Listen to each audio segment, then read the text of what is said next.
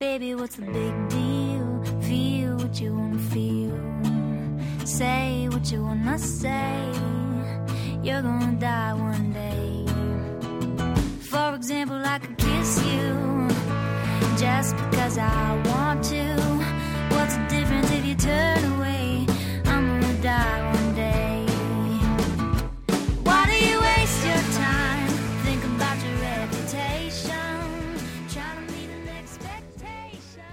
Hey everyone, welcome to another edition of Tangentially Speaking. I know I start every damn one of these things by saying this is a really special edition, but trust me, this one's a really special edition. I'm bringing it to you hot from the oven.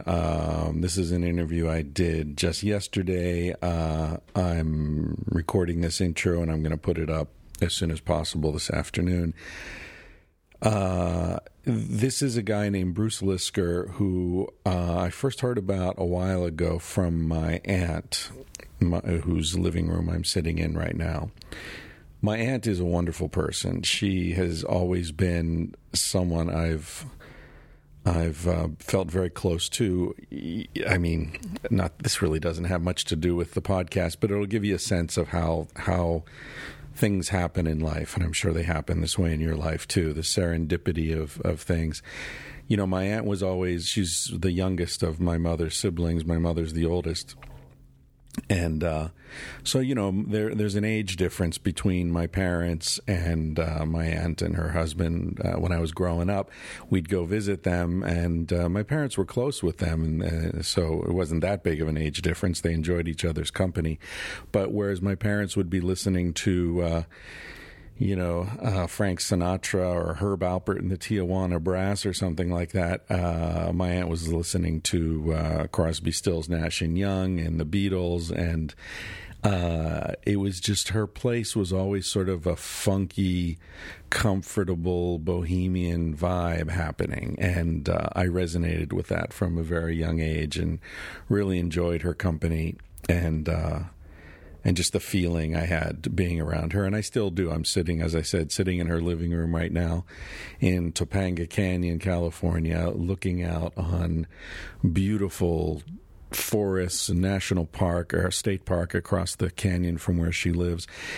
Her house is essentially bolted into the side of the canyon, so I can reach out from the sofa I'm sitting on and touch a giant boulder which forms one wall of the living room. It's a very funky place. Cassie and I were actually married here by the great Stanley Krippner, who, if you've listened to the podcast for a while. If not, you can check him out in the archives. He's an amazing guy. Anyway, so my aunt tells me about this guy she had read about in the Los Angeles Times who had been convicted of killing his mother when he was 17 years old. He served 26 plus years in prison for this crime, and he maintained throughout his time in prison that he didn't do this. And through a series of events that you'll hear about in the interview, Bruce was able to find a private detective who went back and took a look at some of the assertions made by the prosecution and essentially found that they were bullshit and that Bruce was right. He was innocent. And what possible crime could be more hideous to be accused of than killing your own mother? Anyway, my aunt read about this situation and sent some money to, I guess he had a defense club, defense fund, and she sent $100 or something to this defense fund. She does this all the time, by the way. Her phone rings off the hook all day long because she gives money to all these different organizations, so they harass her constantly. And I guess Bruce wrote to her, and they met and got to be friends. And anyway, she told me about this guy, and I thought, wow, what an interesting guy. I'd love to meet him sometime, And, but I imagined he would be, well, you can imagine what I imagined, right? A guy's been in prison 26 years. That's not a happy guy. That's an angry, explosive, dangerous, it's a guy you've got to be real careful around. That's what I imagined. So a couple days ago, my aunt said, hey, Bruce, that guy Bruce is having a housewarming party. If you'd like to meet him, you can come along. And so Cassie and I went to the party, and the person we met could not be more different from what I imagined. And he's, as you'll hear, he's a sweetheart. He's... I'm running out of words, and I guess I really don't need to describe him because you're going to meet him. But I just want to say, sitting there in the kitchen talking to him, and this is going to sound ridiculous, but I felt like I was talking to Nelson Mandela. This is a guy who's got 26 years, 3 months, and I don't remember how many days of reasons to be pissed off and bitter and angry. He's got so many opportunities to be hateful, justifiably hateful. And what you feel in his presence is love. And I know there are probably other people who've managed to pull that off, that amazing alchemy that transforms injustice into acceptance and love. But the two people I'm aware of are Nelson Mandela and Bruce Lisker. So it's a real honor to be able to bring this conversation to you. I'm amazed to have had the opportunity to hang out with him, and I hope we'll continue to be friends for a long time. He's a special guy. Business received some wonderful emails. Brandon Sherman, James Harling, thank you for your emails. I don't keep track of the tweets that people send me. That would be, I don't know even how to do that. But thank you for all the kind tweets and the iTunes comments and every other way that you reach out to us and thank us for what we're doing. Honestly, all I'm doing is sticking a microphone in people's faces and letting them go, and it's a great place to be. I'm really happy to be able to do this, and probably wouldn't be able to do it if I couldn't say to people, not necessarily Bruce, but some people, I say, I've got 200,000 downloads a month at this point, and that opens people's ears. Some guests who are justifiably very busy. I know I do it when people ask me to be on their podcast or whatever. At this point, I'm so damn busy that, unless it's something that's going to reach a lot of people, I just can't justify the time. So I understand other people, having to make that same calculation. So thanks to you, people are making themselves available. For example, Mary Roach, the fantastic, very funny, very smart Mary Roach has agreed to be on the podcast. I'm going to hopefully sit down with her in San Francisco in a week or so. She's the author of Gulp and Bonk and a whole bunch of other one-word titled books, bestsellers. She's very successful, very well known, and a lot of fun to hang out with. Shore Design T-shirts is what it's all about. Sometimes I forget to mention them, when I say, we're not going to do sponsors this time. But Shore Design T-shirts, they're always there. That's the company that has supported this podcast from the get-go, and in ways both financial and spiritual, I guess I can say. Bennett has really has been there from the beginning. So even if I forget to mention Shore Design T-shirts, please don't you forget about them. Check them out. Go to their website. They've got great stuff, tons of designs, dresses, shirts, what are those called? Wife beaters? Very strange word for a T-shirt, but there it is. Yeah, so anyway, Shore Design T-shirts, check them out. I think what I'll do is I'll slip in the Duncan Trussell Shore Design T-shirt promotional thing that I stole from Duncan's podcast, because he just waxes poetic so much better than I can, and it's been a while since I played it, so I'll throw that in right after the intro here. I guess that's it. Let's just go on with Bruce Lisker. He's fantastic. Bruce Lisker is fantastic. In a couple days, I'm going to be doing a podcast with Duncan and Joe Rogan.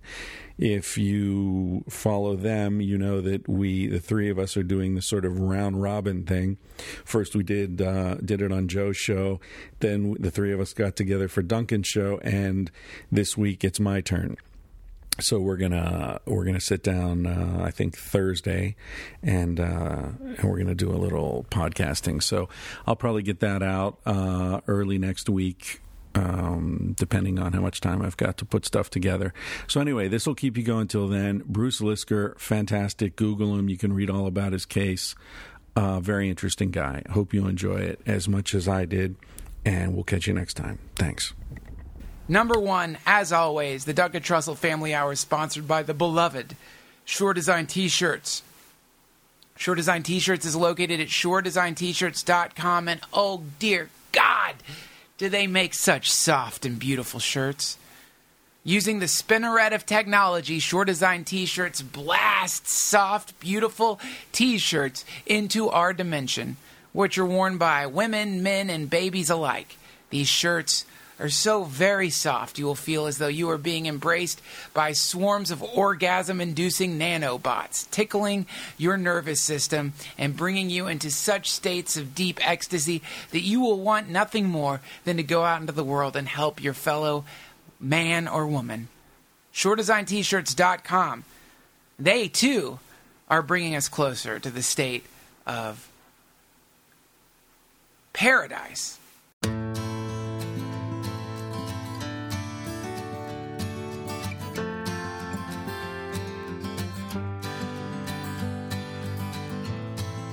Is it getting better? Or do you feel the same? Will it make it easier on you now? You got someone to blame.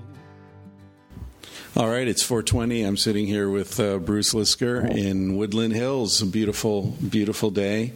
I met Bruce yesterday at a housewarming party, and we chatted a bit. I'd heard about your case from my aunt about 2 years ago, something like that, and immediately thought I would love to meet this guy. I'd love to just hear the insights that you've gained from your very unusual life.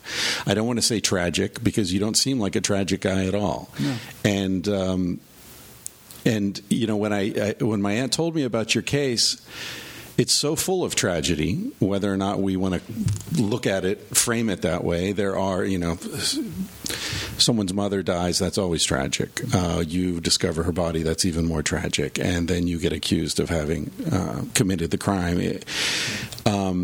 There's no way not to see that as tragic. But what my aunt said to me was, no, he's relaxed. He's cool. He's not angry. I didn't quite believe that until I met you yesterday, I have to say. So, thank you. Congratulations for pulling that off. Thank you. That's quite an accomplishment. Thank you. I find it interesting the way that you phrase that in terms of framing. I think is so important, because we really do set ourselves as individuals as to how we're going to respond to life. Right. Good things, bad things happen to all of us, and some of us more extreme than others on the bad and the good side. But how we set ourselves, how we determine we're going to respond to everything that comes our way is really, it really informs how happy we are throughout life.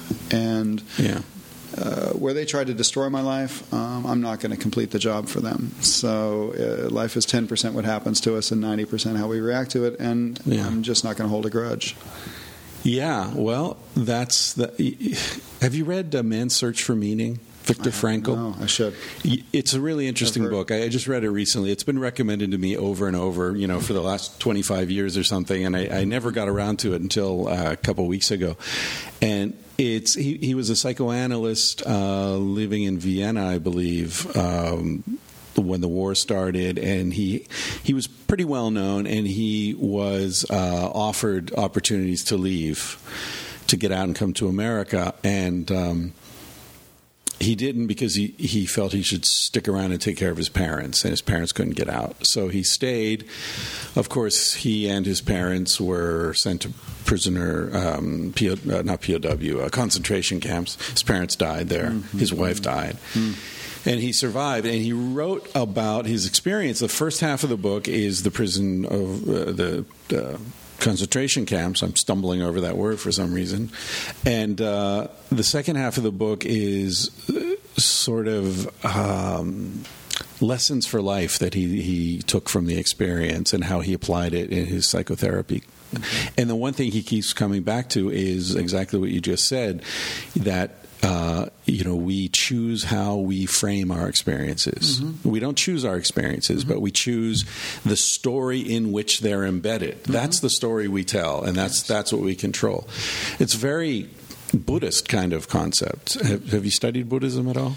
I'm kind of a mutt. I think I've been pretty much everything along the way. Yeah. I was born, raised Catholic, and then I sort of got away from that, and then the arrest occurred, and then I got into there are no atheists in foxholes. I mean, it's really, really true. Are there atheists in prison? Fewer than out here.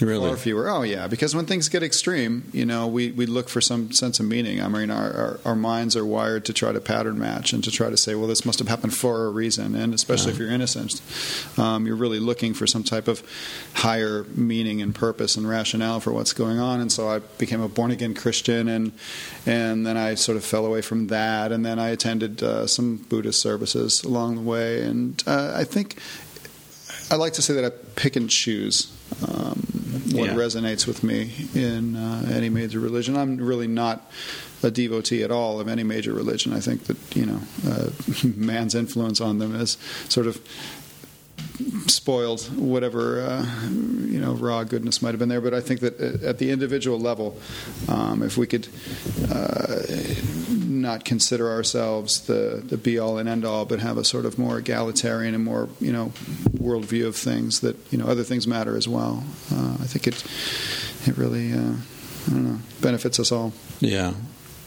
One of the things that I wanted to ask you about, and one of the things I think my listeners will be very interested in, is just aside from your particular case, just what it's like to be in prison. 17 years, more or less? Is that 26 right? 26 years I was in. 26. You were 17 when you were arrested. Yeah. 26 years and in a few months. Mm-hmm. Because the American prison system is like this country we all know exists. Mm-hmm. Some 5-10% of the public spends a lot of time there, mm-hmm. in and out throughout their lives, and the rest of us never go there, not even to visit. The exposure is through TV shows, maybe, and that's it. And but it's this huge presence, Yeah. I mean, I've been in prison, actually. Mm-hmm. I was for 4 days. I was in a federal prison in Alaska. Okay.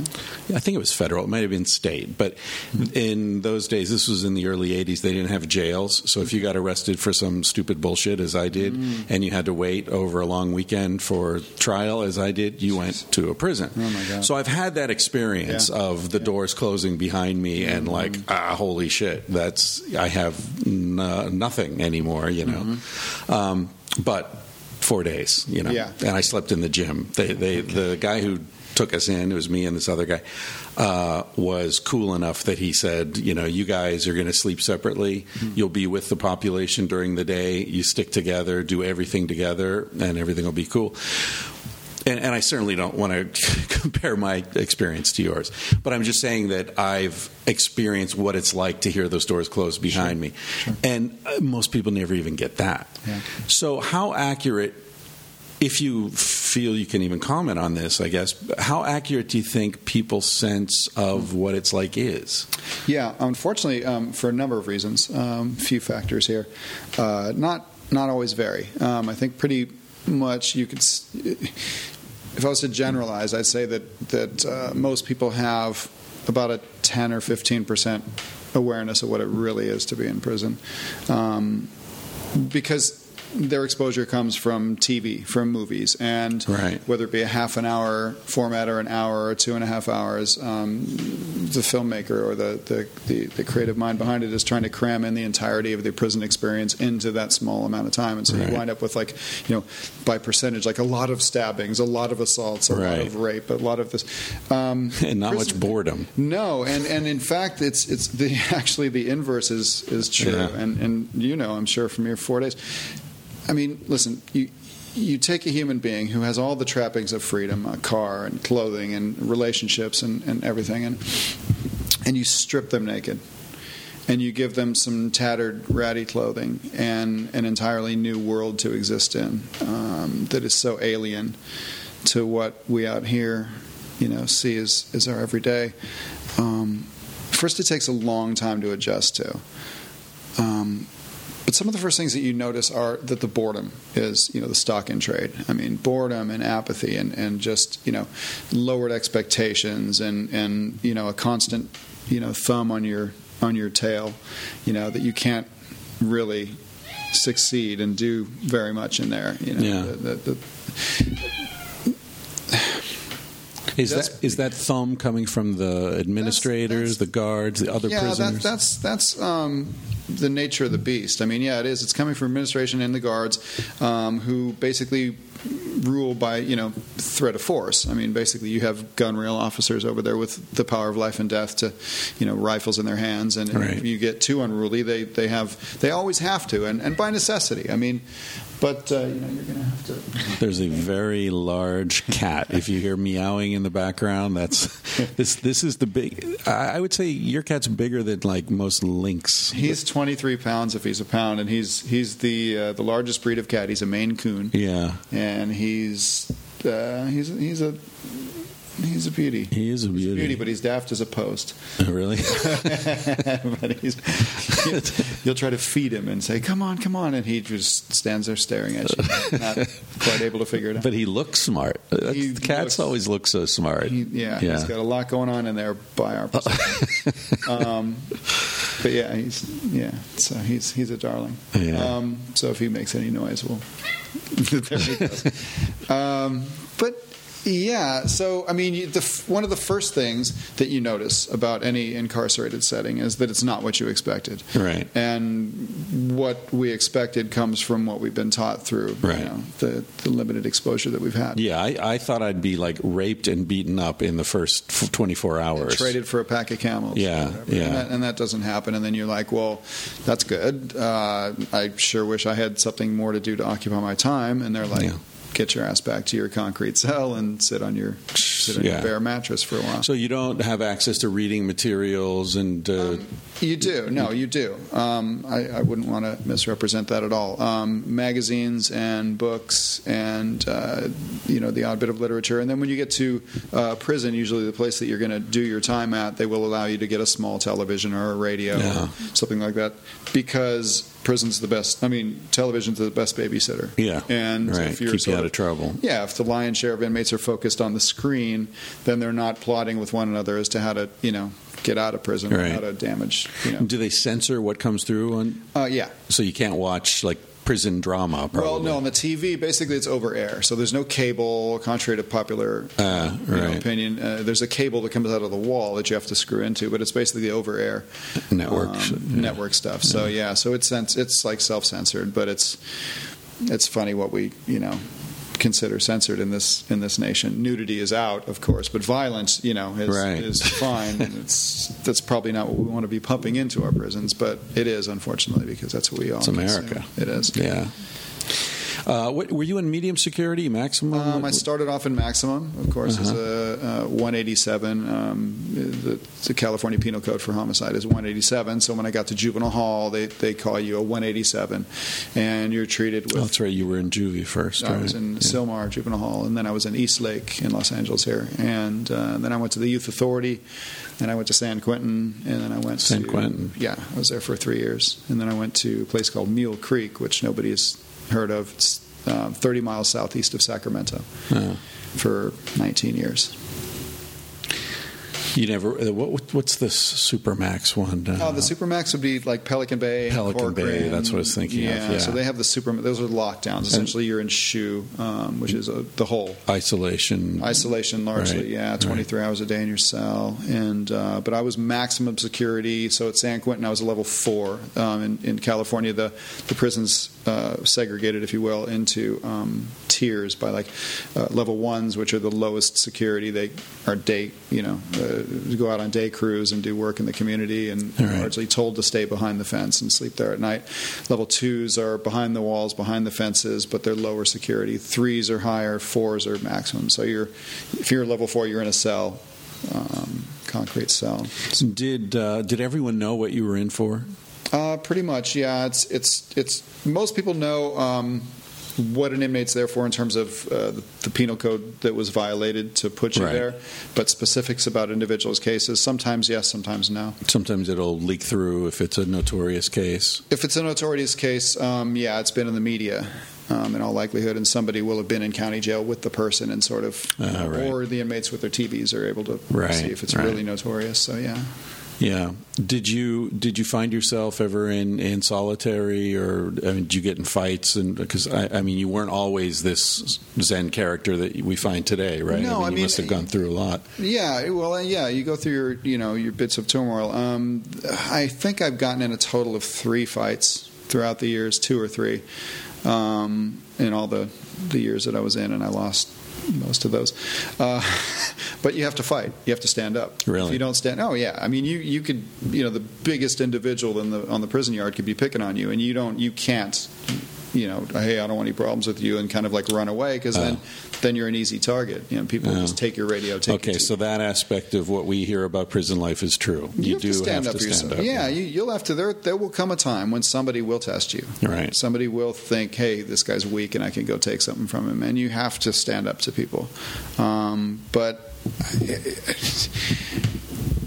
one thing I've grown a great distaste for over the years is bullies. I don't like bullies at all. Yeah. And so, like, standing up to them, even if I knew I was going to lose a fight, was something of a, bit of pride. Yeah. For me, you could look at Mike Ryan, the person who killed my mom, as a bully. He always was, and so in a way, it was sort of standing up to him. Mike Ryan. Yeah. Hope I'm not related to him. Probably not. A lot of Ryans even if around. you are. No, his whole they're pretty good people, but it's just they had that one bad apple. What do you think about that?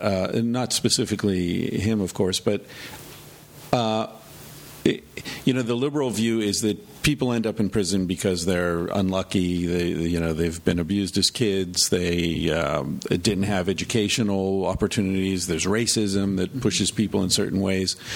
And the right-wing view is, no, some people are just bad. No. It's... When you said the right-wing view, I immediately went, well, okay, you probably don't want to listen to that, because it tends to be pretty black and white, and life isn't black and white. Right. Is it? There's a lot of gray area. And I'd say all of the above are factors in putting a lot of people, the lion's share of people, in prison.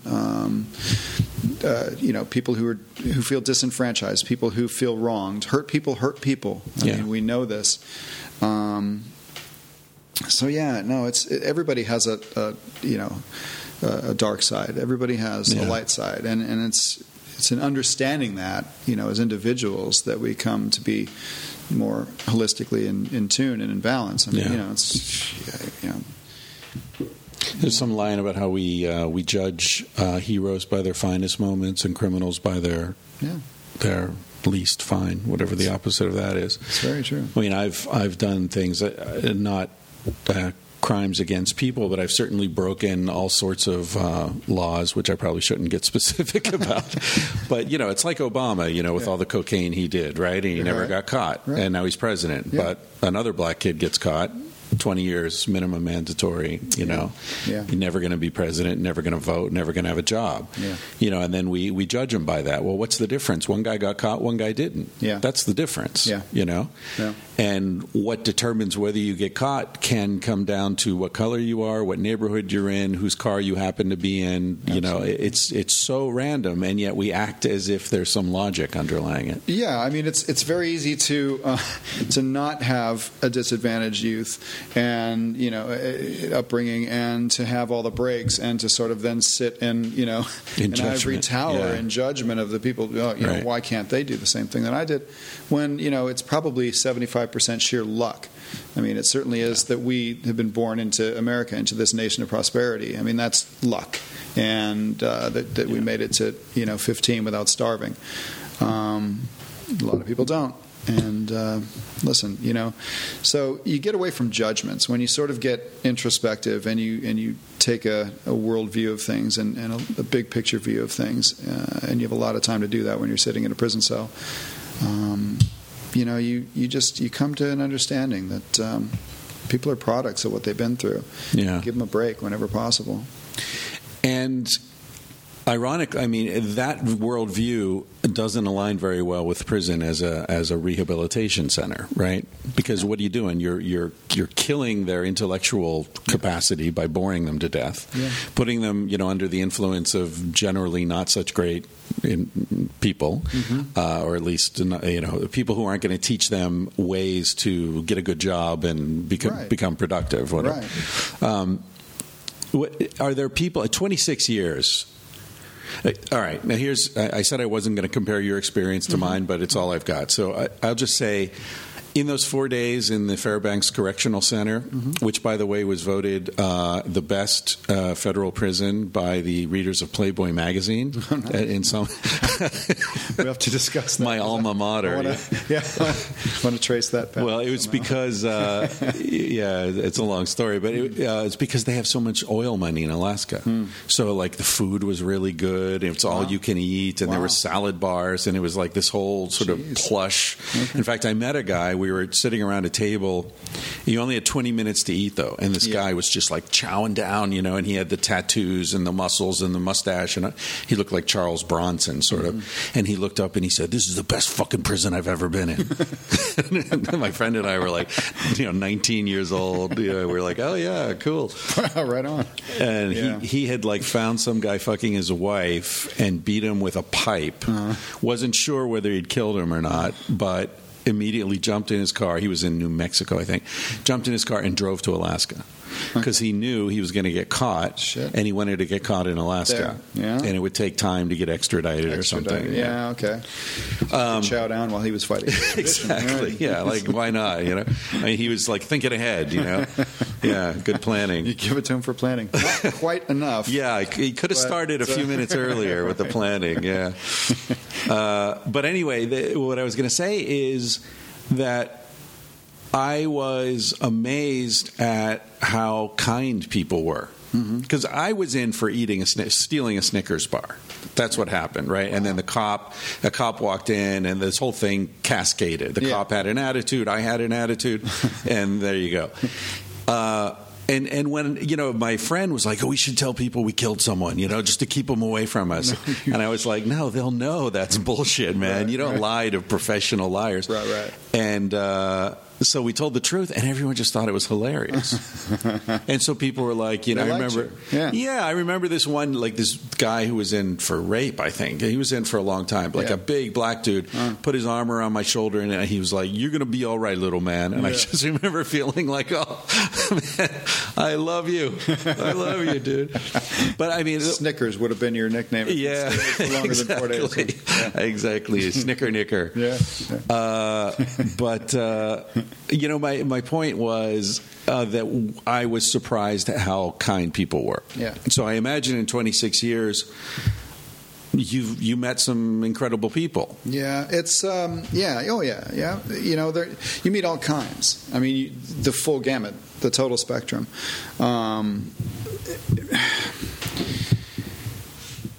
People are aware at a visceral level that stakes are high, stress is high, nobody wants to be there. And you might say the wrong thing inadvertently to the wrong person, and that might be your last day. You know, the stakes are exactly that high. Yeah. Now you can't walk around. It's really stressful to walk around with that thought in your head, and so you just adopt a posture and you say, okay, this is how to get along. Treat people the way that you'd like to be treated. And I mean, at the end of the day, it's a pretty good lesson. It's a pretty good thing to do. And it's funny though. In prison, there's this great confusion about respect. People mistake fear for respect all day long. You know, they'll respect me. No, they'll fear you. That's not the same thing. Right. Respect is earned, and fear can be enforced, but only so far. Because, you know, if you dominate somebody and you crush their spirit and thus invoke fear, they might behave the way that you want them to behave, but then, you know, you've made actually a pretty powerful enemy. Because, right. You know. So, I mean, there were a lot of people who I didn't respect. There were quite a few that I did, though. That although they were dealt a not so fair hand in life, managed to treat other people around them with dignity, and you know, they understood that they didn't want to be there. They didn't want to be there. Let's try to make the best of it. And you know, the best way to survive when you're in prison, whether you belong there or not, is to find people, you know, who are like-minded and who are rehabilitation-minded. If you know. And surround yourself with them, and people who have learned lessons that you don't want to have to learn the hard way, and listen to them. And I always, when I was on the streets before I went in, I hung out with older kids for different reasons then, but I hung out with mainly older people when I went in, because they knew, they had learned these hard lessons. I didn't start gambling. I didn't get into drugs. I didn't do all this other stuff that a lot of people do, thinking I'm going to hang with the fellas and, you know, be a cool guy on the prison yard. It's a dead-end road. I mean, you're going to get yourself in a wreck. And so I did manage to get into a computer class and to hang out with, you know, the older cats who were more mellow and more mature and respectful, and it served me well. Did you have to join a gang at any point? You know, I didn't. Had I gone in, I sort of went through a window in time when, if you were accused of homicide, if you were a lifer, people would kind of like leave you alone. Really? And let you write your own ticket and kind of, you know, act and join whatever trade you wanted to, do whatever you wanted to, hang with whoever you wanted to within reason. There's a lot of racial divide in there that you sort of have to, you know, even if you don't agree with it, you have to sort of go along with it. So you mainly have to hang out with the white guys, mainly. If you become friends with a black guy, you're asking for trouble. It depends how close the friends. Everything's relative. Right. I mean, I don't have a racist one on my body, but I mean, you have to sort of, if you see all the other white guys that look like you hanging out with each other, then you kind of have to do that. Otherwise, you make yourself a target. Right. So yeah, kind of. I mean, I had black friends. I had friends of all races. I didn't, you know, look at race as any sort of a barrier to me making a connection with somebody in terms of a friendship. But yeah, you just have to kind of like be careful, and that's the worst bit about prison, is you constantly have to like think of, you know, where am I? Am I safe? Am I, you know, all this stuff that it just wears you out. It's just exhausting. You know, it sounds, there's so many parallels between the experience that you're describing and what I hear from people who are in war zones. Yeah. You know, that keep your head down, getting along with, you're thrown into the situation with people from completely different experiences and worlds that you've never, you know, you don't go hang out in South Central. You don't hang out with a Chinese, you know, some guy. And what you said about fear and respect also reminded me of a military kind of thing. Like the United States foreign policy seems to be based on making other nations fear us rather than respect us. And as you perfectly put it, that creates enemies. And here we are. Exactly. Look at the world as it is right now. Yeah. But I wonder when you were in if you felt... Now, okay, you're innocent. You're innocent. You've been insisting you're innocent. I know at one point in a probation hearing you agreed to say you were guilty in exchange for getting out, and then they still didn't let you out. Exactly. But other than that sort of tactical move, which you made much later? Yeah, it was years. It was quite early on, and then Were you offered a plea bargain in the original trial as well, and you refused it? No. My first trial ended when they said you could either stick to your guns, innocent man, and so to speak, or and face 25 to life when we convict you with this trumped up evidence and this lying cop and this lying jailhouse informant, or we'll let you plead and go to youth authority for like 3 or 4 more years. And so when I spoke with my father, we agreed that would, my dad was like, look, just do whatever you have to do to get home. I know you're innocent. Everybody in the family knows that you're innocent. We all know that you're innocent. That tactical decision came up twice. So it was once initially at, as well. Trial, But then they fucked you over. Initially, but it was like a year after my arrest. So I'd been in a year at that point with this whole situation grinding at us. And so how did they pull out of that deal? They sent me to youth authority, and you basically have to talk to psychs and psychologists and stuff. And my attorney told me, you have to tell them that you did it. And I'm like, well, I thought you just pled to it, and you could. That's right. No, you have to maintain the illusion. Yeah, and so you're talking to all these psychs, and they're like, "Well, he doesn't show any authentic remorse." Right. Well, how do you? Exactly. It's beyond the stress of just being in this, thing. Oh my God. So they sent back a report saying he's not amenable. He doesn't.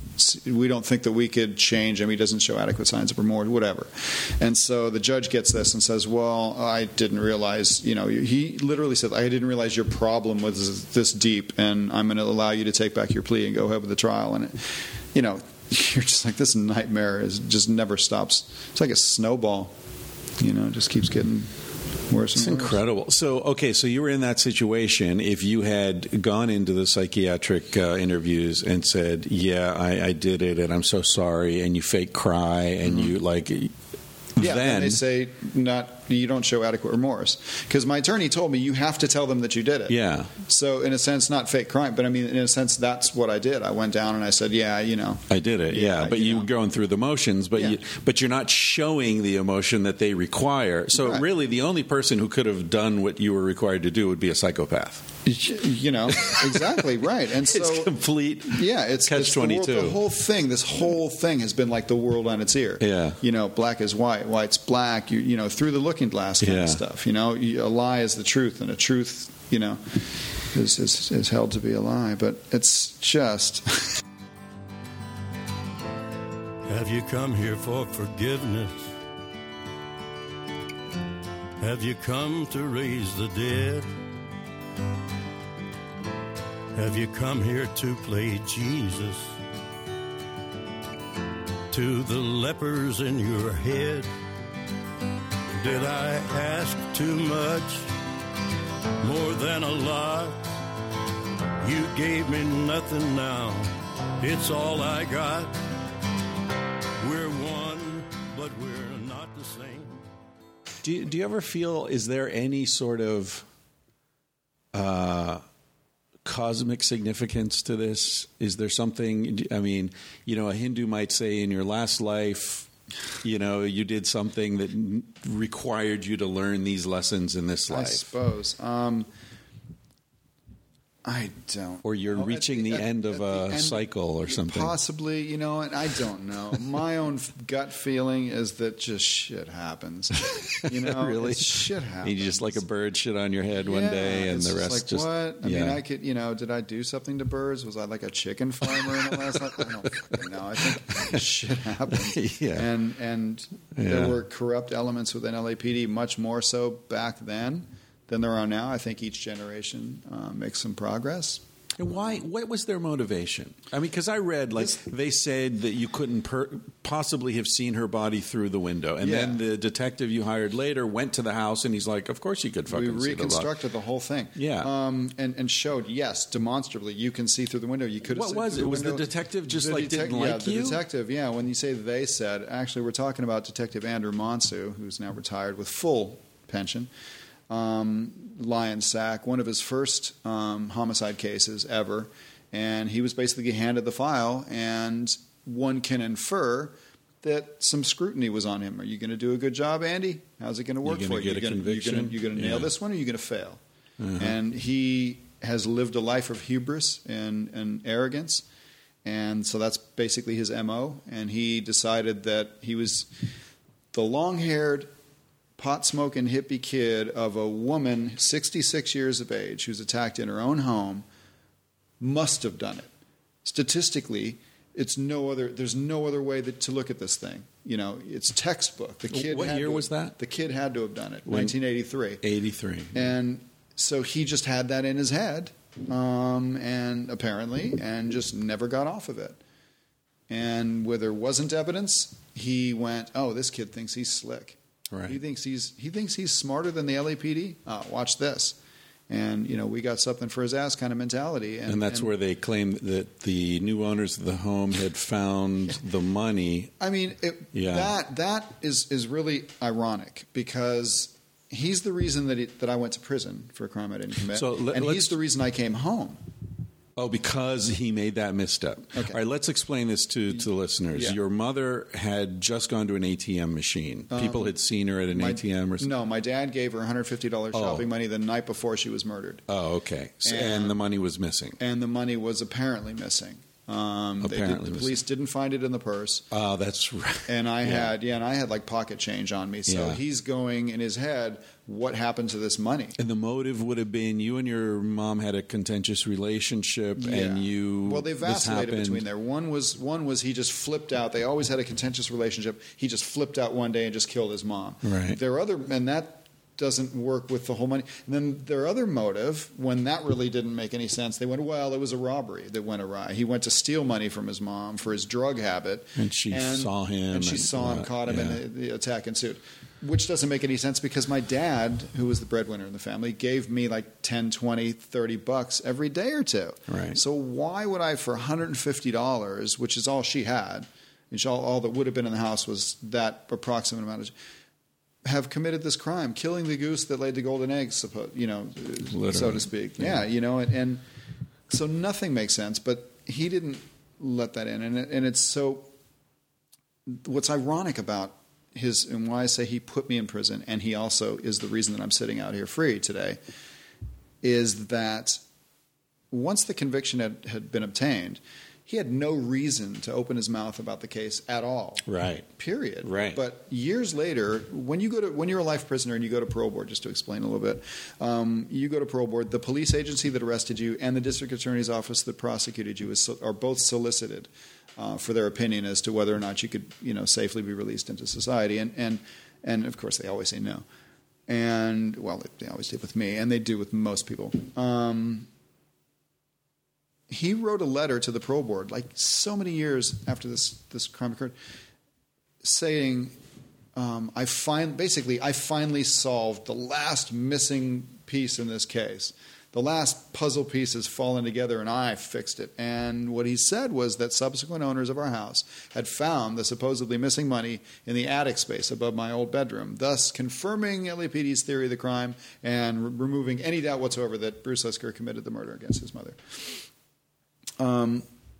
Couple problems with that. I'm sitting here reading this letter because you're allowed to examine the contents of your file when you prepare to go to board. So I find this letter the next time I go to board. I didn't see it that time. And is this an annual thing? This is well, it depends. I was getting 2-year denials back then, and so I would go every 2 years. Other year. Every other year. Now they could deny you up to 13 years at a whop, so it's absurd. It's just... And when I was going to board, the parole boards were stocked by exclusively 100% current or former law enforcement, are current or former Victims' Rights Board members. So it was like hiring. It was as if you hired prisoners to serve on a police shooting review board to see if the cop was justified shooting. Yeah. I mean, there's that much bias. Anyway, I rant. But so he writes this letter saying that they had. Well, there's a few problems with that. I'm sitting there knowing that I'm innocent. So why would Mike Ryan, who by then we'd figured out committed this crime, why would he stop, go out to the garage, get the ladder, go into the attic, which required climbing up a ladder and moving a square to get into this, dusty spiderweb space and hide the money over my old... When we know he checked into a motel that afternoon after sleeping in carports, and we could infer that he had obtained some money somehow. So he didn't stash it anywhere, my attic or elsewhere. He used it. And I knew that I certainly had. So I contacted my private investigator, Paul Ingalls, who was a Pomona cop for 10 years. Straight as arrow as they come. He's a cop's cop. He's an amazing human being, and he wouldn't lie for the police when he worked for them, and he won't lie for a client. And so he's, in a sense, the best PI that I possibly could have contacted. And so I said, look, here's the deal. You've got to. He says, I'm getting on my horse. I'm on it. I'm all over it. He did a deed search. He found the subsequent owners. All of them went down the line and figured out, because of the year that Monty wrote the letter, he had written previous letters and made no mention of that. So it had to be between that date and the day after the previous letter was written. And so he tracked them down, Paul did, and interviewed them. And they said, of course, no, we didn't find any money in the attic, and never told any police. He just made that shit up. Out of his ass. Yeah. And so I was able to file an internal affairs complaint against Monsu, which was assigned to an honest sergeant named Jim Gavin. Jim Gavin is the other reason that I'm out. Paul Ingalls, Andrew Monsu, Paul Ingalls, and Albert Jim Gavin, who's an amazing cop, honest as the day is long. And my internal affairs claim was assigned to him. He spent the better part of a year, which an officer has the right to have an internal affairs complaint resolved within 1 year's time, unless they waive that.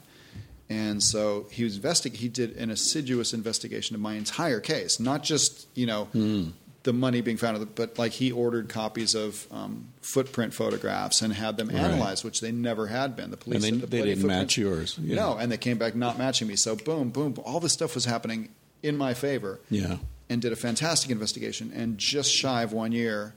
His superiors apparently got wind of his doing an investigation that was working out on behalf of the claimant, prisoner, and they yanked it from him and sent me a letter denying all my claims and saying everything else, no money was found or Detective Monsu did not lie about the money being found it was found in the attic, and as to everything else, you had your day in court. Go suck eggs. It was found, but who found it? No, they just basically said there's no evidence whatsoever that Detective Monsu lied when he said that the money was found in the attic. This is like my mother used to say. Why? Because I'm your mother. Yeah, okay. And at the end of the day,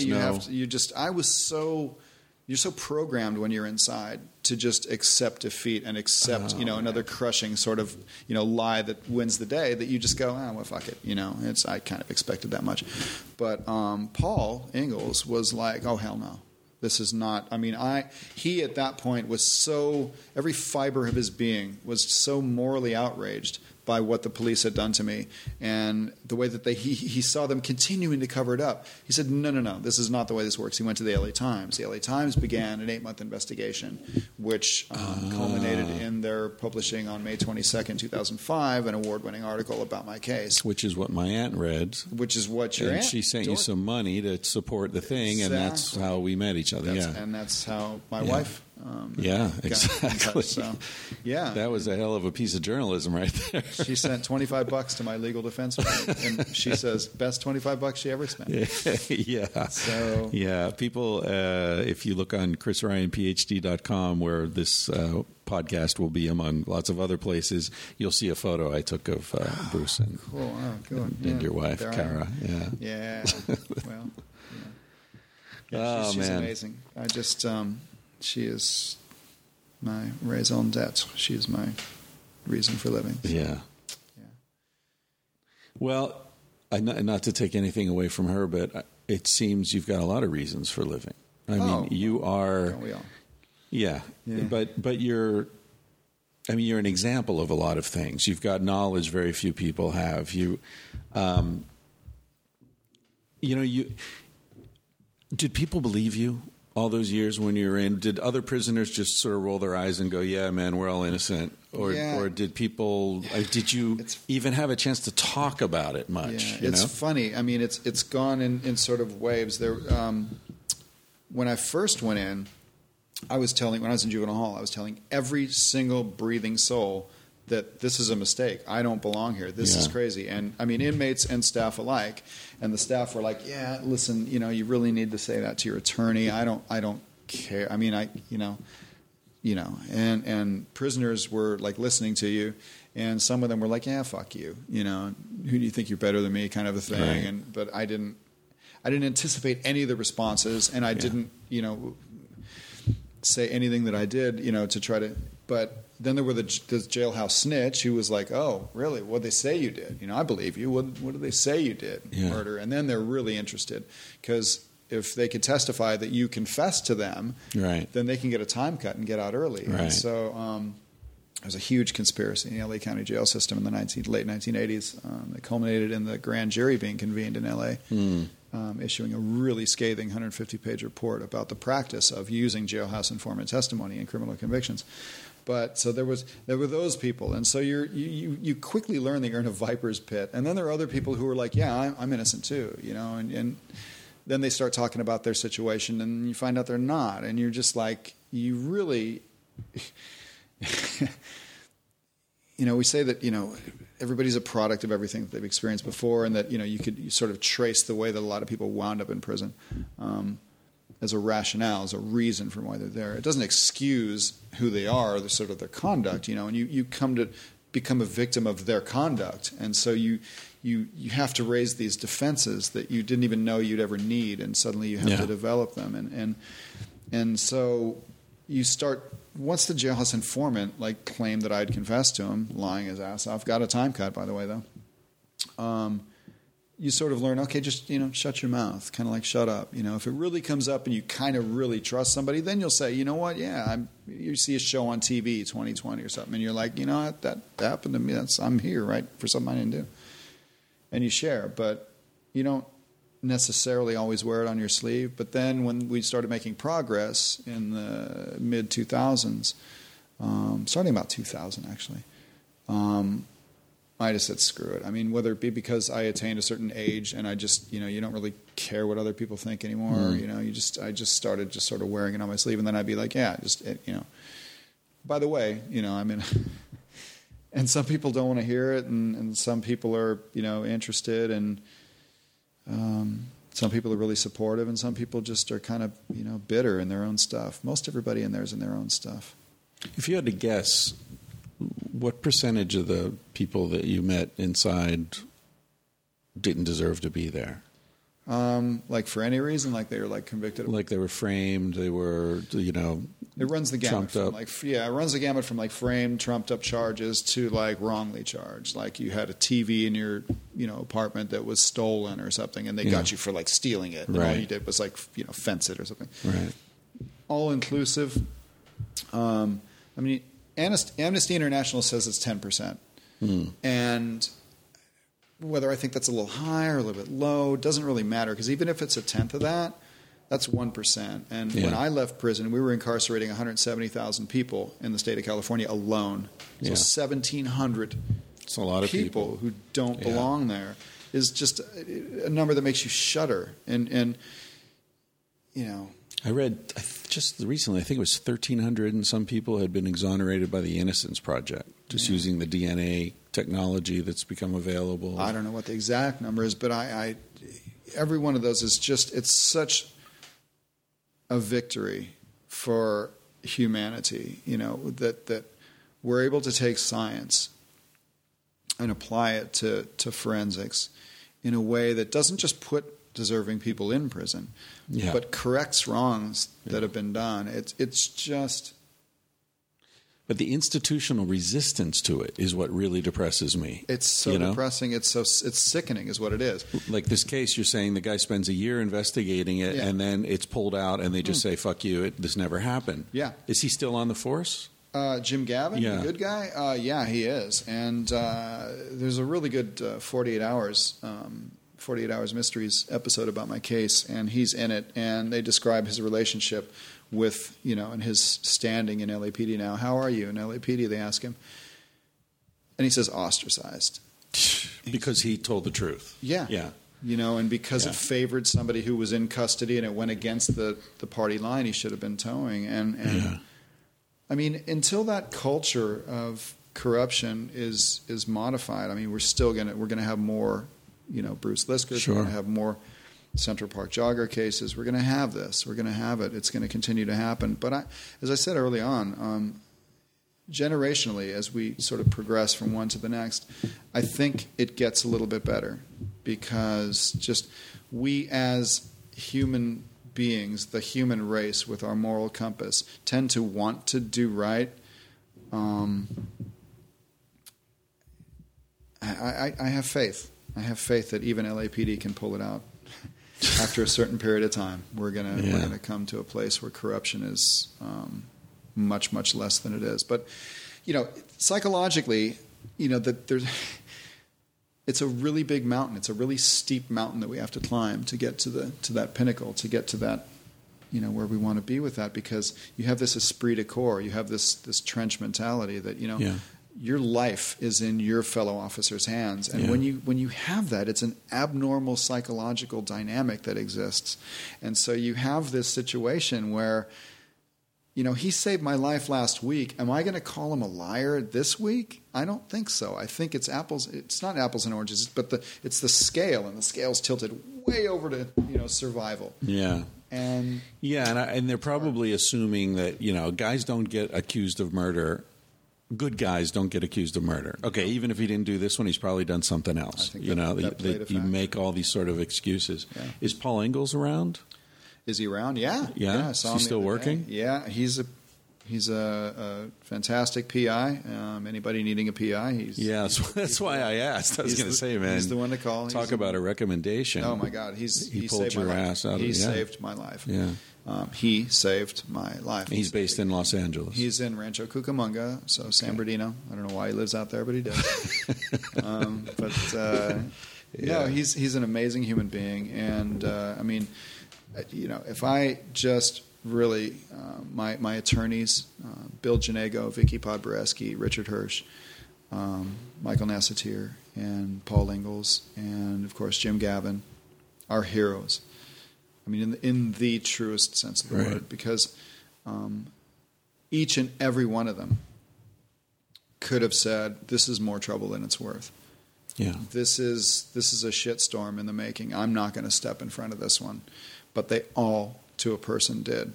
And my attorney, I haven't paid my attorney since 2005. What triggered the change? Because you're in a long time before you hired Paul and things started happening. Yeah. What was the difference? It's been a slow crawl out of a very slippery hole. And I'll tell you, it started. Have you used that phrase before? Because that's a good one. Is it? You could use it. No, I'm just saying guess. No, because the only way you can crawl out of a slippery hole is slowly. Okay. A fast move and you're back down at the bottom. Well, yeah, and it felt like there are a lot of times when it was one step forward, 5 steps, or 5 feet slid backwards. I don't know. I'll work that out by the end of the interview. It's a good phrase. I mean, I literally I ordered up or had my dad send me every single page of every police report, every page of trial testimony of. When you're a juvenile, you go to a fitness and detention hearing, which is like a mini trial to determine if there's a reason to continue to hold you. It's kind of like a prelim, but for juveniles. So I had that hearing, then I had a prelim, then I had a trial, then I had another trial. Every page, every scrap of paper, every scrap of documentary evidence I got in my cell, and I started to pore over it. This was shortly after I got to prison and settled San Quentin. And I started to note discrepancies. And I began to document them.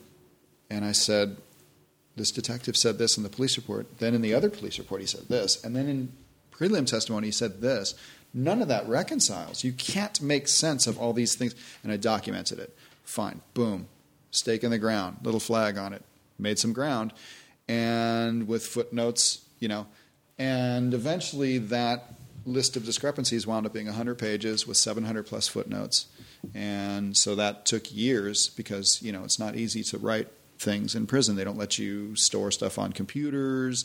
I had to do it with a typewriter, and like to make an edit meant like retyping the page and crap like that. And they don't let you have like the modern implements of productivity in there because, it is what it is. And, for some valid reasons and for some, so you got no internet access. No internet access whatsoever in prison. So no one's going to be able to hear this podcast on. Unfortunately, on in prison, no. No. And so I did that, and then that I sent out and was scanned in by somebody out here, made into a website, freebruce.org. And then, so it is a slow crawl.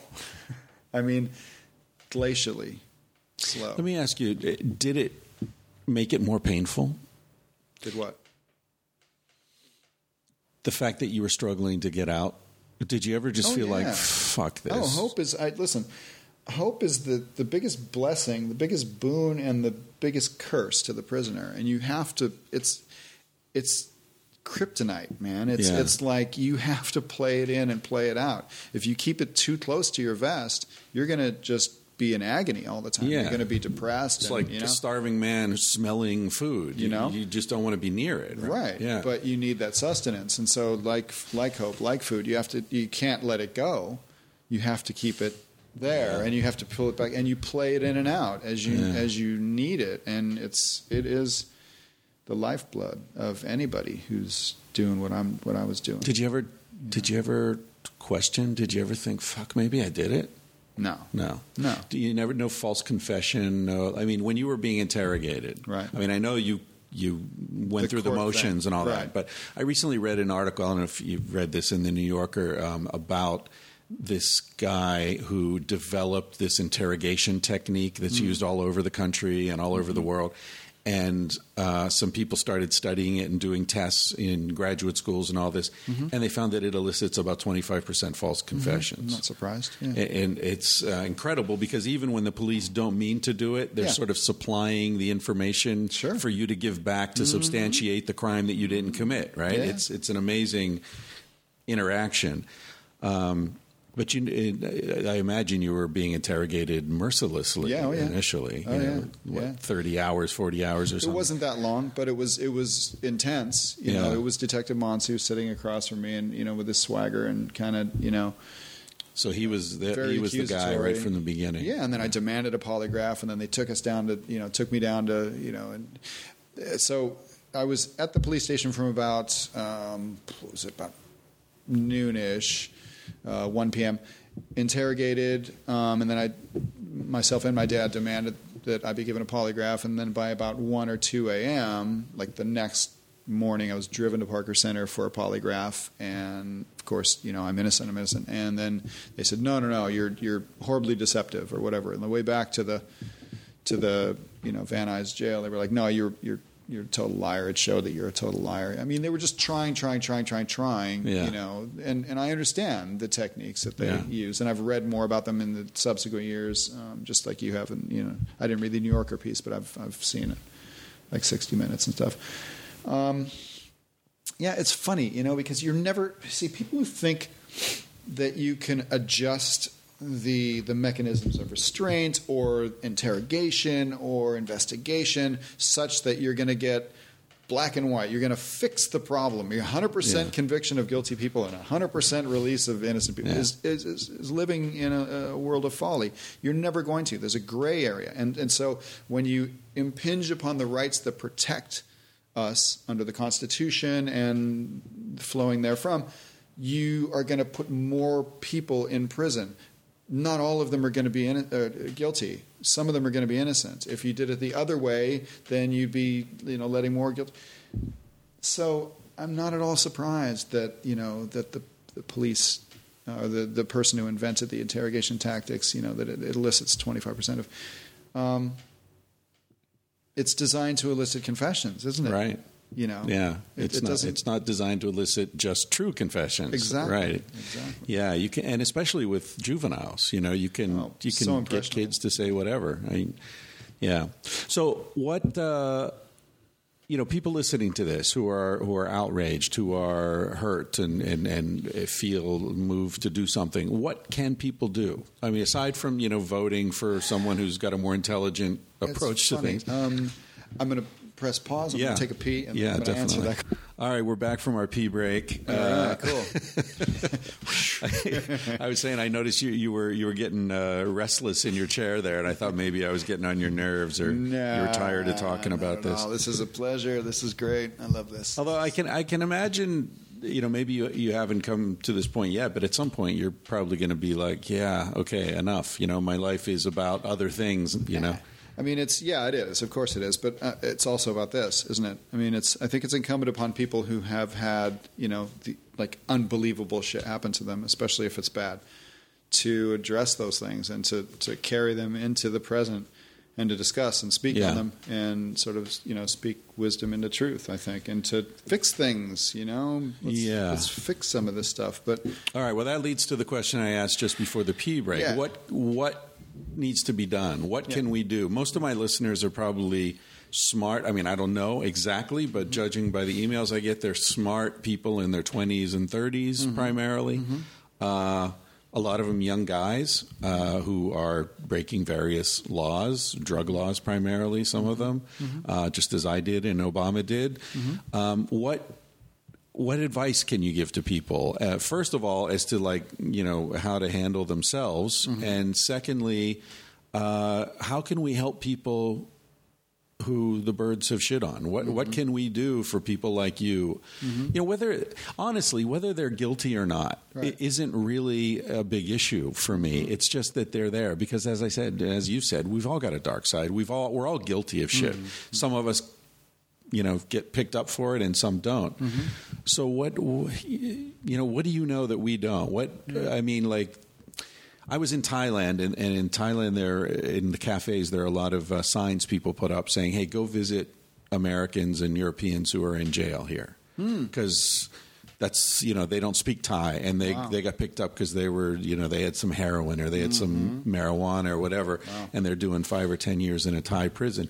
So it's something that a lot of travelers do. You go, bring some books or some, some money or whatever you can do. Is there something in the U.S. that people can do? Should we go visit people? Should we pen pals? I mean, does that shit matter? Yeah, well, actually, I do think it matters a lot because having sat in there for as long as I have, I've seen a lot of people go home, and I've seen a lot of people come back. And one of the denominators, common denominators between the people who stayed out, seem to be viable social contacts and viable, people out here who can help them. Because in California, you're given $200 at the end of your sentence after they've taken your entire life. Here, good luck, Yeah, and don't come back. And so what I've done is I've started a website called Cell Block Services.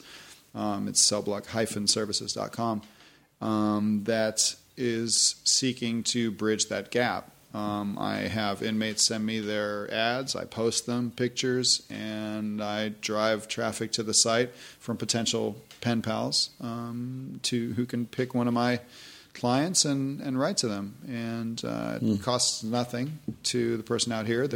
Anybody with internet access can get to it, and by writing to somebody, you're not only brightening their dismal day in there, but you're making it less likely that one person is going to reoffend. So it's changing the system one person at a time. Now let's swing that around 180 degrees. Are you at all worried about people you knew inside showing up on your doorstep? It's.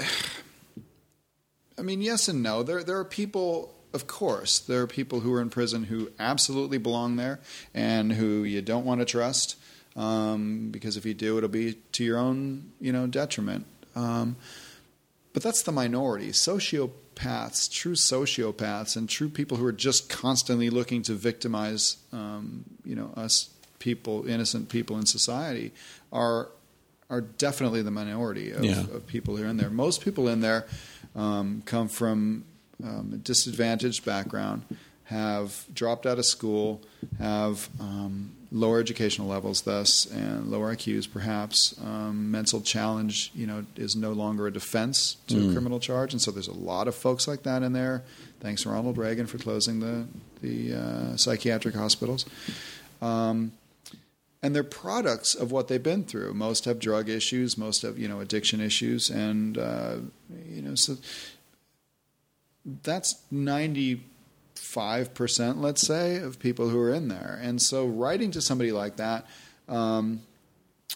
having contact with them, as long as you're conscientious about it and you're conscious of where you are, and I'm not inviting people over to my house. Yeah. I'm anticipating people aren't going to come showing up at my door. I have a P.O. box. With that, bit of rational sort of protection of oneself that you would exercise with anybody else that you'd meet out here in society at random. Yeah. I'm not worried. I'm not worried. I think that the system as it exists is the prison system, the criminal justice system is designed by those people who benefit from it being so as a black box.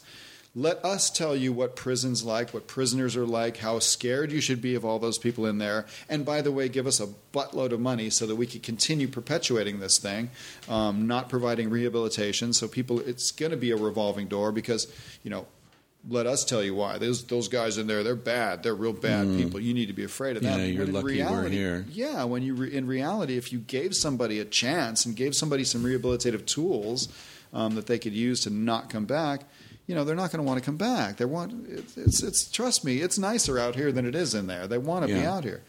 And the same amount of money, that kills me, the amount of money they spend per prisoner. Mm-hmm. If you just gave a guy an apartment, and some basic education, which would cost less than what you're spending on the prison. Totally. But it's like so many other things, especially now with the private prison systems, the for-profit prison thing going on, where they guarantee a certain occupancy rate or whatever they call it. Yeah, exactly. It's incredible. Where's the motivation? If I was king for a day, it's funny. If I was king for a day.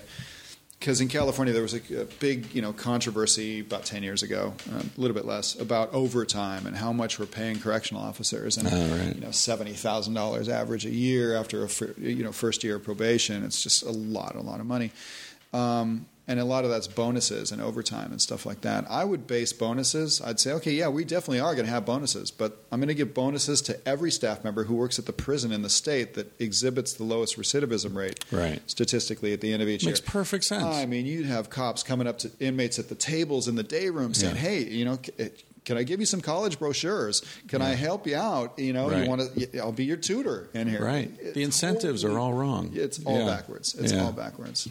It's incredible. Yeah. Now, I know you've got a lawsuit going on, so we won't talk about anything that would jeopardize that or that you can't talk about. Yeah. But is some states... I don't know what really would, but I mean, okay. Well, that's okay. I mean, we'll be cautious. All right, I don't want to cause any problems, but I know some states, in a case like this, there's an automatic payout. Right. If you're exonerated, you get a certain amount per year, whatever. Other states, you get shit. Yeah. California is one of the ones that has a program. If you look in the penal code, you can get $100 a day for every day that you're wrongly convicted. $100 a day. It's like a little better than jury duty. It's but a little not bit much. better than jury duty, although in my case, with 26 years, 5 months, 3 days, but who's counting? 9,653 days, by the way. That would add up to a sizable amount of money. However... is it taxable? Sure when you win in it certainly shouldn't be. No, but I mean, the taxman wants to get his, yeah, but not from that. I mean, come on. Well, no, they don't.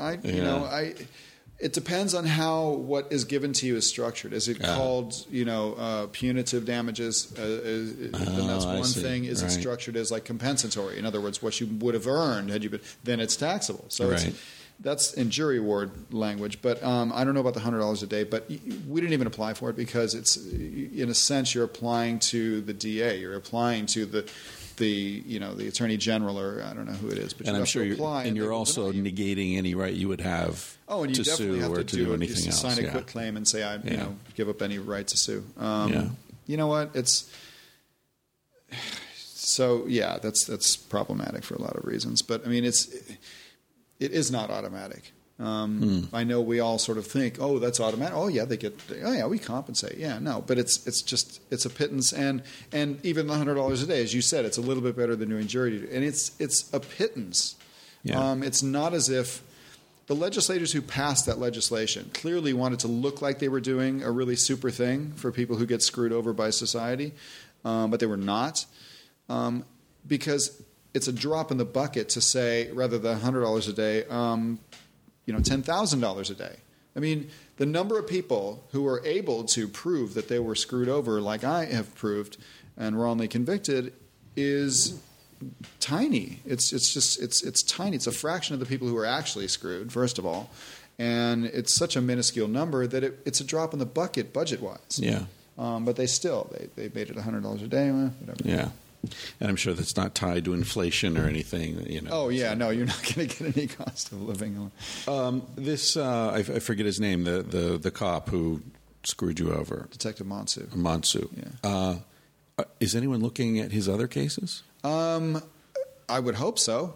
Because I forget the number, but he boasted during one of his testimonies or his deposition that somewhere. No, maybe it was in my trial. That he had worked. No, it couldn't have been. It had to be years later. Like 1,000 or more. I don't know. I'm getting that number wrong, but it's a lot of homicide cases that he's worked. And I mean, it's not likely that yours is the only one where he played games. No, you don't act like that in a vacuum. You don't just do this in one case and then you're a fine, upstanding officer and all the rest. It's just not that way. So. Have you ever run into him on the street? I've seen him at depositions. I've actually been right across the table from him several times. When you were free? Yeah. Since then? Yeah. How does that feel? Like I said, I'm not going to harbor resentment. I'm not going to do that. And if I'm an activist for anything, it's I'm not going to let him rent space in my head. I'm not going to let him continue the job that he did in trying to screw me over, a.k.a. kill me with the weapon of prison so many years ago. I'm not going to destroy myself. How does he seem? I mean, are you calm enough to be able to judge his behavior at all? He's arrogant. He's one behind of the most, a wall. Yeah, he's arrogant, and he's just this sort of groupthink that exists among his ilk at LAPD from his generation and all that are the slap each other on the back, you didn't do anything wrong, Andy, kind of generation. And so I imagine he has no shortage of support. If that scumbag didn't do this, he did something else, don't worry about it, you're all right, you're good, good in my book kind of a thing. And so the hubris kind of continues, and it really it's funny, we went out for a break and then we were coming back in afterwards, and we sort of both arrived at the deposition room door at the same time, and he kind of like made a point of like stepping back and saying, well, there you go, Bruce, and feigning some type of nice guy sort of thing. And it was I threw up a little in my mouth, but you should have kissed him. I think, but yeah, but then again, I mean, certainly he would then use that as some sort of so you just you can't when do you're anything. dealing with maniacs who have run wild with their power, these megalomaniacal, people. You have to give them a wide berth and just, You ever study martial arts? I don't imagine they teach martial arts in prison. No. Tai Chi class, like meditative Tai Chi. Oh, really? They teach that in prison? Yeah, just the meditative version. Oh, that's cool. But as a kid, like a judo class, I think I went to a few judo classes. Well, Aikido is really cool because it's all about diffusing conflict without engaging in conflict. Oh, good. So it's a very, it originated as a way to defend yourself against someone who's got a sword when you don't. Okay. So you don't try to block anything because they'll slice right through your arm. And so what you do is if somebody's attacking you with a certain line, you give them that line, but you maintain your own center. You maintain your balance at all times. It's all very circular, and it's sort of famous for using the other guy's energy against him in a way. Similar to judo. Yeah.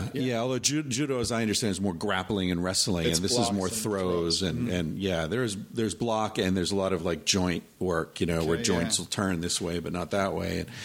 And but what I love about it is the psychological aspect of it. That it's, when you see someone coming at you with a certain need expressed as aggression, there's a way that you can give them what they need without losing anything yourself. Yep. And in fact, if you try to block them getting what they need, so someone's, if I'm speaking publicly and it's important for, in the Q&A, someone's got to bug up their ass and it's important for them to establish that they're just as smart as I am or smarter.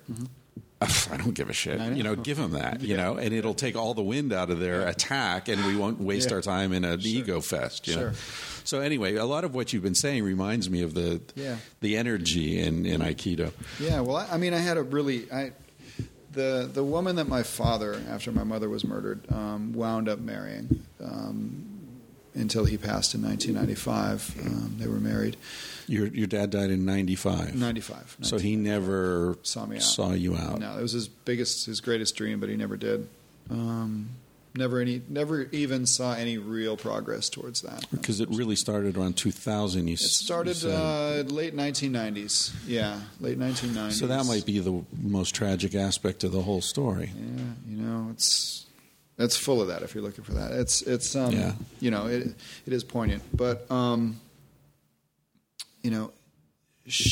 Joy was her name, my stepmom, and she had a philosophy that said there's two things in the world. There's love and there's fear. Most people think love and hate are the opposites, and they're not. It's love and fear. Hate could really be boiled down to its elemental, essence by seeing it as a fear of somebody being better than you, somebody having, or something within yourself that you haven't acknowledged. Every fucking homophobe is freaked out about their own same-sex attractions, so as far as I can tell. In prison, it's so funny. You'd see these guys, and some of these guys are just trumpeting steam coming out of their ears about these faggots on their own, and you just wait a year.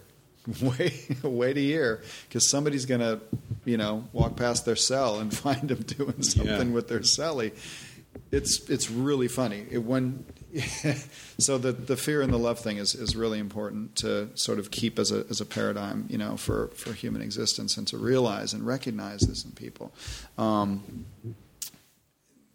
But that's Is mentioning the homosexuality, is the sort of situational homosexuality in prison as common as it's depicted? No, it's not. It's funny. There's a lot of guys who are just like, I'm lonely, but I got my magazines and I could just, take care of myself, and they're just, that's what they do. Masturbation's acceptable. Nobody's freaked out about that. You don't do it in front of other people, but you kind of in your cell, your cellie goes out and you leave and he comes home, whatever. You give him cell time. Date cell night. time. Cell time is a good important thing. Did you get conjugal visits, or has that happened? I did, actually. I got married in 1994 and had 6 conjugal. And it has to be, you have to be married? It can't just be with a girlfriend? No, it can't be with a girlfriend. Oh, God. Oh, really? No, you have to be married. You have to be married. It could be with the parent. It's not just like a sexual thing. It's conjugal. It's conjugal means that you're alone with the person. Okay, there's nobody monitoring you or something. Exactly. They're only loosely. You're in a separate, set apart area within the outer prison perimeter. Right. So you would go out, you get searched on the way out, your visitor comes in with their stuff, gets searched, and you're in this thing at Mule Creek. It was 3 days. So you go out on a Friday, come back. Oh, really? So you're like there for a weekend? Monday. Yeah. Oh. And then there was Monday to Thursday. So there were 2 shifts, in a sense, that you can go to. That's all right. And you're in there, you're alone. There's a telephone with no dial on it, and when it rings, the inmate has to step outside and be visible to the staff member in a tower for count. Right. And that's like 3 times a day, I think it was. And now it's more. And then they took family visits away from lifers. So that was 1996. They took them away from lifers, and that was about the time I got divorced. What was your sentence initially? 16 years to life. So you were considered a lifer? A lifer, I was a lifer. Yeah. 16 to life. And while you were in, did anyone try to escape? Did anyone? Yeah. and there were escapes. Mainly, most people hear about escapes. They're mainly minimum facility walkaways, Right. or just go out on a work crew and Don't come back. right. Yeah. And so, but that's that's an escape, and so And that'll get you put up to a much higher level. Oh gosh, And, not a smart move. When you get caught, you're probably going to get caught. When you get caught, you come back, and it's like an extra 2 years because it's a crime to escape. Mm-hmm. And then you're a different custody Yeah. level. You're like behind the wall. But at San Quentin, is that even possible? Before I got there was a guy who had escaped that was on America's Most Wanted, and then they caught him. I don't know, I'm going to misquote, but very, very loosely, he went down to Central America and was living in the hills near a village with one TV in it, and one TV was fucking tuned to America's Most Wanted, and then people were just like, hey, he's up in the hill, and they caught this guy and put him back in San Quentin, and then they said that he didn't get down. He refused to get on the ground during an incident, and they shot him and killed him. Yeah, right. Yeah, they don't like that. It reminds me of a friend of mine who's a sheep farmer, and we were talking one night, and I made some joke about how stupid sheep are, and he said, sheep aren't stupid. What happens is you kill the smart ones. Because the smart ones are the ones who figure out how to get their nose under the fence. And if you don't kill him, then he'll be doing it all the time, and the rest of them will just follow him. Yeah. So as soon as a sheep shows any sign of intelligence, you eliminate him. Well, take a page from the... Yeah. Well, that's interesting. Were you there when he came back? No, this was before I went there. So a guy like that, would he be a star? Would he be like a hero? Oh yeah, I mean, yeah. There was a guy. How do you get out of San Quentin? Funny. There was a guy. Yeah, I know. They think he got out in some type of a truck that came in and clung to the bottom side of a truck. Yeah. It's funny. Yeah, there was a guy who got in a relationship with a correctional officer that I had done time with, and she quit.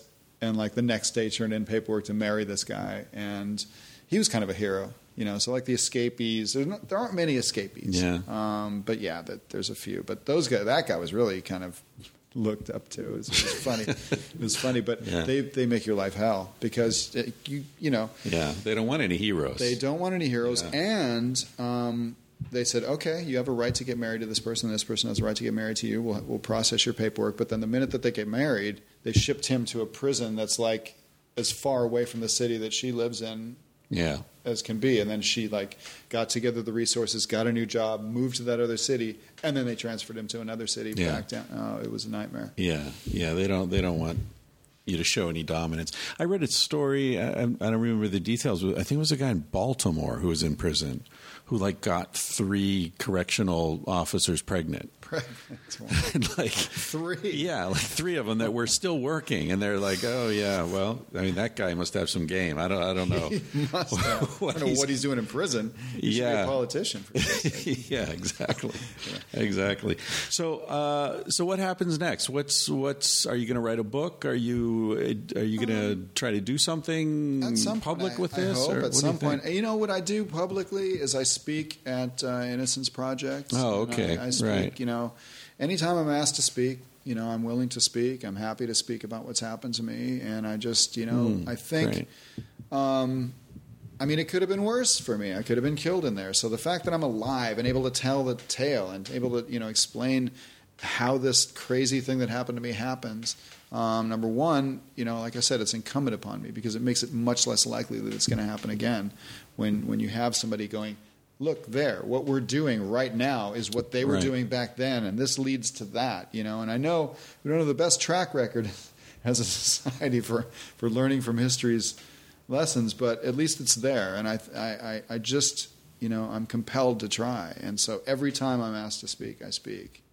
That's great because you're not only unusual in the sense that this happened to you and you found a way out, and people, your lawyers and the detectives stuck up for you, and all these things fell into place for you that are wonderful. But you're also unique in the sense that I'm sure a lot of the people who are innocent and who do even find a way out, articulate, right, well-spoken. You're not a threatening guy. So a guy who gets up covered with tattoos and like a badass motherfucker, even okay, sorry, but I'm just not gonna be as sympathetic. Did you need that last tat on your neck? Yeah, exactly. Like Mike Tyson, you're a nice guy, I'm sure, but you still scare me, man. Face tats. Yeah, it's amazing. If there's like I said, I mean, that's why it's all the more incumbent, right? It's right. all the more down to me to if you have two brain cells to rub together, to put it together a cohesive sentence and say, look, this is how it happens. I can draw you a roadmap. We need to change this. We need to not, all the better. Well, listen, man, I hope the rest of your life is just filled with happiness. Thank you, man. Thank you for doing this. Thank you. That was a handshake.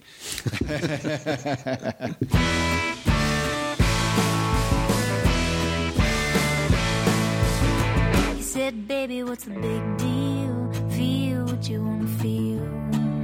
Say what you want to say. You're gonna die one day. For example, I could kiss you just because I want to. What's the difference if you turn away? I'm gonna die one day. Why do you waste your time? Think about your reputation, trying to meet an expectation, wondering what they're gonna say. When everyone you ever known said it for a headstone. I don't wanna give the end away, but we're gonna die one day. Your body is an animal, doesn't ask for much. A little music and a soft touch. Why don't you let it out to play? Your heart is in a bird cage, singing in your chest. You wanna shut it up or give it a rest. You're gonna die one day. Why do we waste our time? Think about an obligation, running from a confrontation, wondering what we ought to say. When everyone we ever known said for a headstone. I don't wanna give the end away, but we're gonna die one day. We're gonna die one day. We're gonna die one day. So baby, what's the big deal? If you wanna be free, say what you wanna feel. Spend the night with me. I'm gonna take you up in my arms. And if we must go down, we'll go singing to the smoke alarms. We'll dance into the ground.